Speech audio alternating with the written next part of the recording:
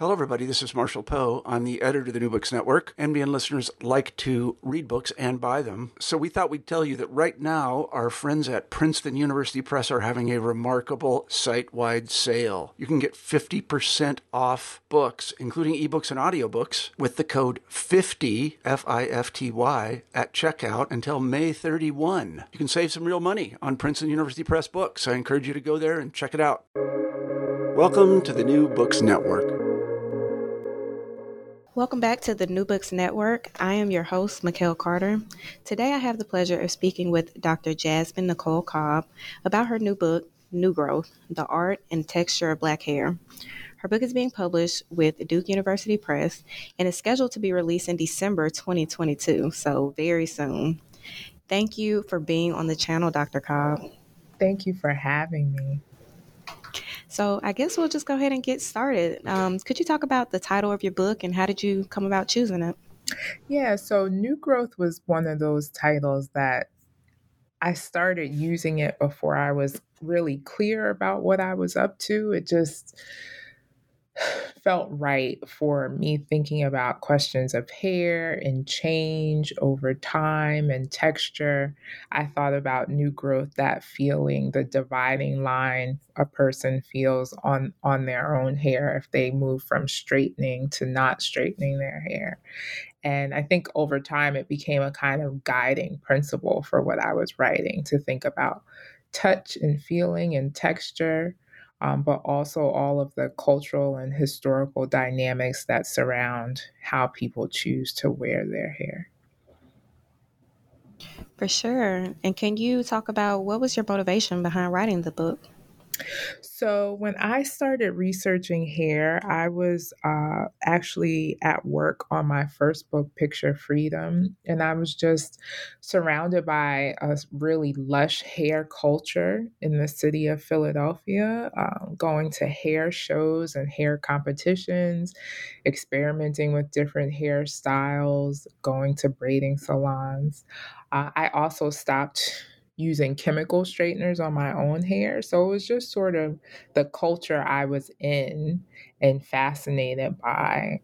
And eventually I saw a connection between what I was working on, questions about visual representations of freedom in the 19th century, and this sort of ongoing conversation about what it looks like and feels like to be free in the contemporary.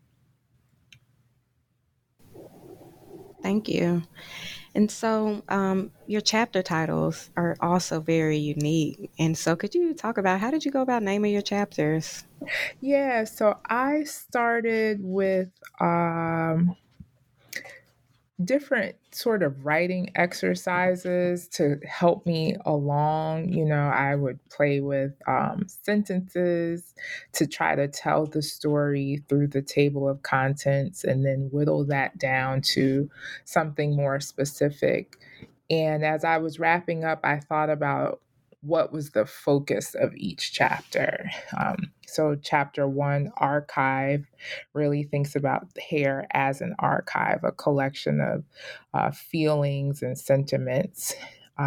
Chapter 2, Texture, thinking about really pushing back against ideas about Black hair as coarse. The chapter explores really racial capitalism as the coarseness that we feel and then associate with the Black body. Chapter 3, Touch, explores representations of touch, which seemed like such central features of video and camera images from the 1990s that were exploring hair, that those cultural producers were really talking about how we touch one another, how we learn new forms of touch. And then finally, chapter 4, Surface, looks at 4 Black women artists who are making works about hair.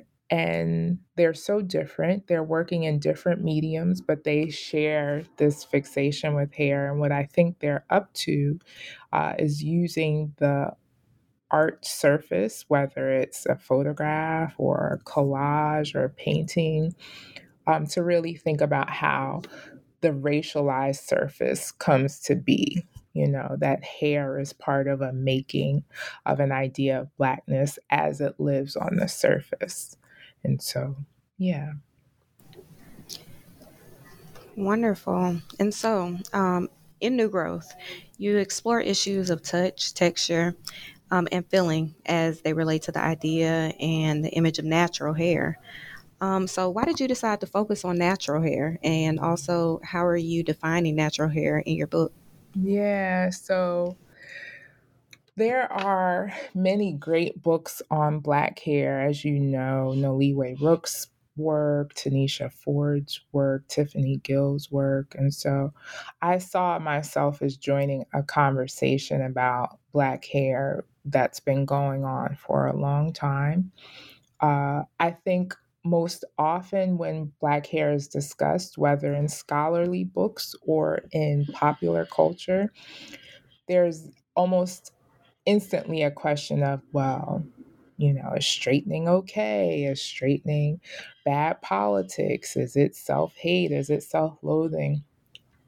And while I think those questions can be important, I really wanted to enter the conversation and not deal with those things, to sort of not have other questions forestalled by this issue of, does the person who straightens hate themselves? What else can we know about hair, and what else can we think about the meaning of Black hair over time? And so for me, going straight to the question of natural hair brought me straight to questions of feeling and touch, and how Black hair has been meaningful to everyone, not just Black people. And that meaning far supersedes the question of self-hate and straightening. And natural was the way to get at that directly. Thank you. Could you speak about the types of sources that you use? Yeah, so there are some really, as the phrase goes, good and terrible things that I deal with in the text. So the good, starting at the end, the art I really love. I'm looking at works by Lorna Simpson, who's been including hair in her work since the 90s. Allison Sarr, who's doing sculpture and assemblage work. Sonia Clark, who's doing craft around hair, as well as Ellen Gallagher. I talk about 90s independent film.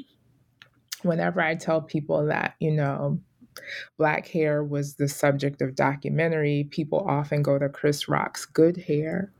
And in the book, I reveal that there's a good 10 to 15 years of documentary filmmaking by Black women filmmakers in particular that Rock draws on and is inspired by. So I explore some of that.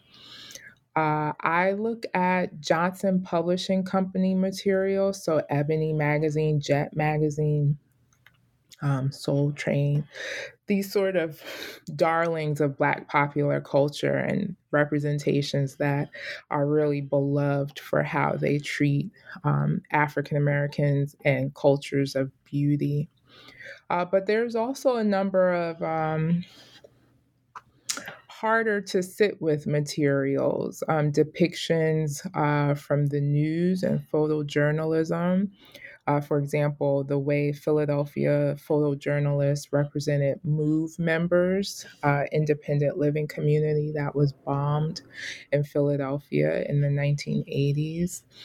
I look at a really important but bizarre scrapbook that collects samples of hair from the 19th century, which includes samples from white men, presidents like George Washington, but also samples taken from Black people held in bondage, and sort of the kind of collecting that we know to attribute to medical science and experimentation in the 19th century.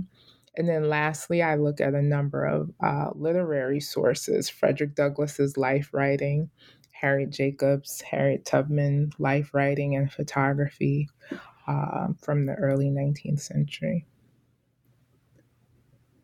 Thanks. So you have so many diverse sources that will be able to like engage in the book. Um, could you talk about how black hair act as both a cultural practice, but then also as visual material? So, when I think of Black hair as a cultural practice, I think about the things that people do, specifically Black people, things that we do to our hair for the purpose of creating style. So, practices of braiding and styling, but also habits that are just sort of culturally familiar, like wash day or, you know, as represented in the documentaries, using the hot comb, things that are done over time across different geographic locations that help bring Black people together in community. That includes locking hair as a cultural practice. And then as a visual symbol, I think about Black hair, both the kind of iconic pictures that represent Black hair, again, like from an Ebony magazine, for example, but also the way in which Black hair has operated similar to the flesh as this way of symbolizing Black racial identity, even in absence of a body, right? So when we see samples of hair, for dyeing for example, dye samples, or if we see pictures of hair in a book or a magazine, even when we don't see the body, we understand that certain textures and coils and curls lumped together represent hair taken from a person of African descent. And in that way, hair is a symbol, a stand in for the Black person as well. Thank you so much. In your the introduction that I was able to read, you argue for reading Blackness as a haptic inheritance conveyed through ways of creating the surface. Could you elaborate on this and articulate what is driving your argument?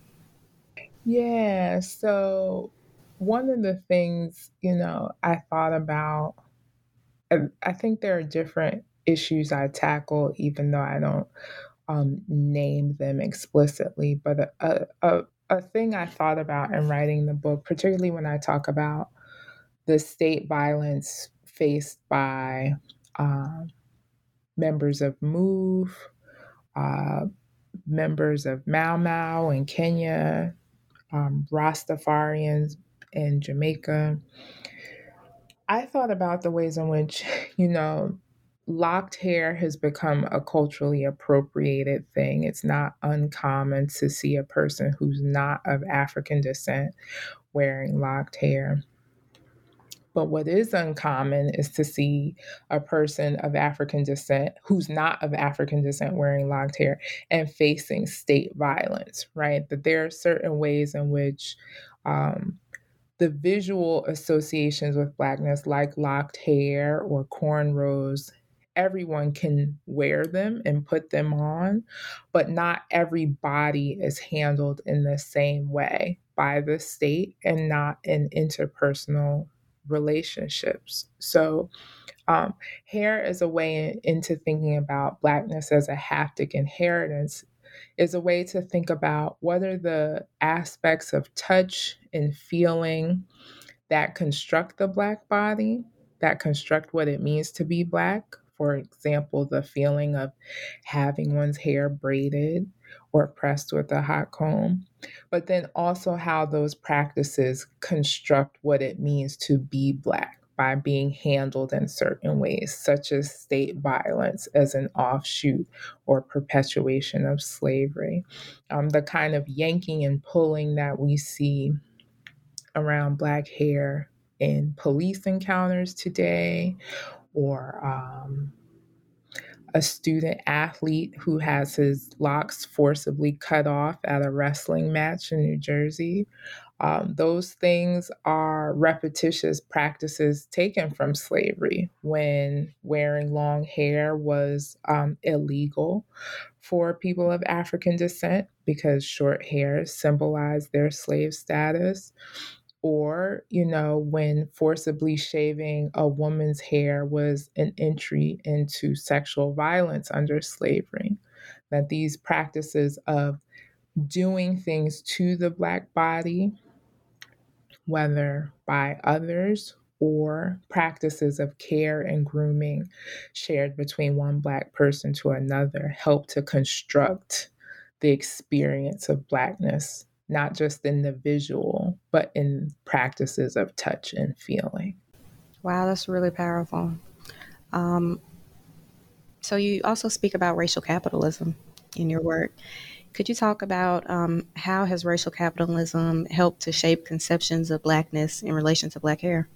Yeah, this was something that was, I thought, important to tackle and tricky to tackle, because I couldn't really deal with racial capitalism without also dealing with Black capitalism, which was so essential to those iconic images of the Afro in the 60s,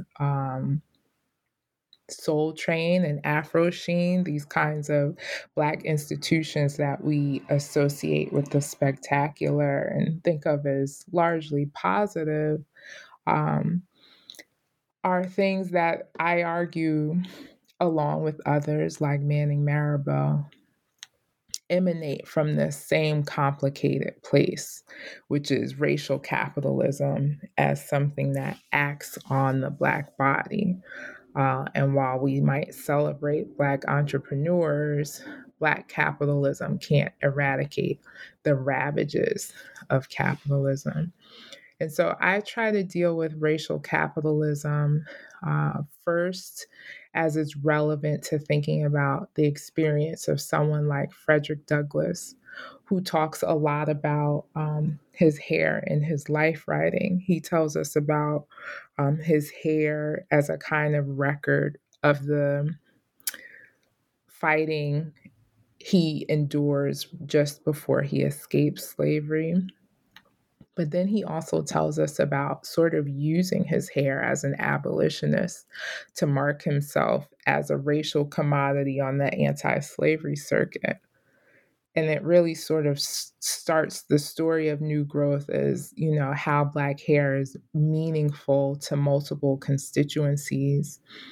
Moving into the 20th century, the examples are sort of more familiar in terms of the violence we associate with racial capitalism, right? So, MOVE members having their hair pulled and grabbed, locks ripped out of people's head as part of the experience of police brutality, and this way in which racial capitalism acts on the Black body and makes meaning of Blackness as a surface.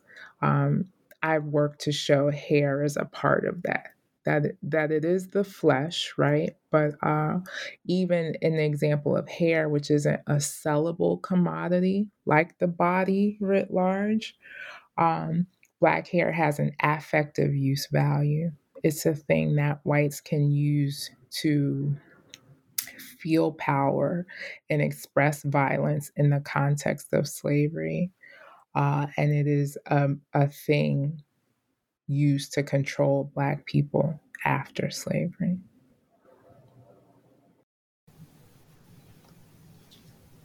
So currently, you have your introduction to your book online, and it was an amazing read. And so I am very looking forward to reading your entire book next month. And I'm sure the audience is too. And so, could you answer this? So, what do you hope readers will gain after reading New Growth? That's a good question. I hope New Growth helps us all think about what are the opportunities presented to us through textured hair, right? I started with this issue of, if straightening is about self-hate and not straightening is, a sort of an embrace of Blackness. But I think after we get past the questions of what hair should look like, if you're well groomed, if it's styled properly. There's still this question of how we touch one another. Even something quite simple as detangling, right? And how that can be a harsh and painful experience, right? So I hope that new growth is part of rethinking all the opportunities we have for um, love and care and regard of the Black body, and how those experiences can reshape what we think about Blackness. And they are everyday opportunities. They are opportunities that have to wait on the passage of the Crown Act, for example, right? The Crown Act is important and we need the Crown Act, but we also need everyday forms of touch and kindness and preciousness around Blackness and the Black body that aren't predicated on the law or, upward mobility and participation in market economies, but just about the being of the Black body. That's amazing. And so, for my final question, what are you working on next? What am I working on? So, I have been in pursuit of Harriet Tubman. I talk about her a little bit in New Growth. Harriet talks about her own hair in slavery and how she has this violent encounter, and her hair, in her telling, actually saves her life. And, I think it's a powerful story, but for me, it links to so much other stuff we don't know about Harriet, what she thought and felt about her appearance, what it meant to other people. So, my third book, The Pictorial Life of Harriet Tubman, looks at Tubman's life through pictures. Whether it's a recent photograph discovered about her a few years ago, art by Bisa Butler, the possibility of her ending up on the $20 bill, and great canonic works of art that have taken Tubman as a muse, but we still have so much we don't know about what her likeness meant in her lifetime and after. So, yeah. Well, thank you so much, Dr. Cobb, for being on the New Books Network channel. And I'm looking forward to your upcoming book. And then also looking forward to the work that you're working on. So hopefully we can have you on again in the future. That'd be wonderful. Thanks again. Great talking to you.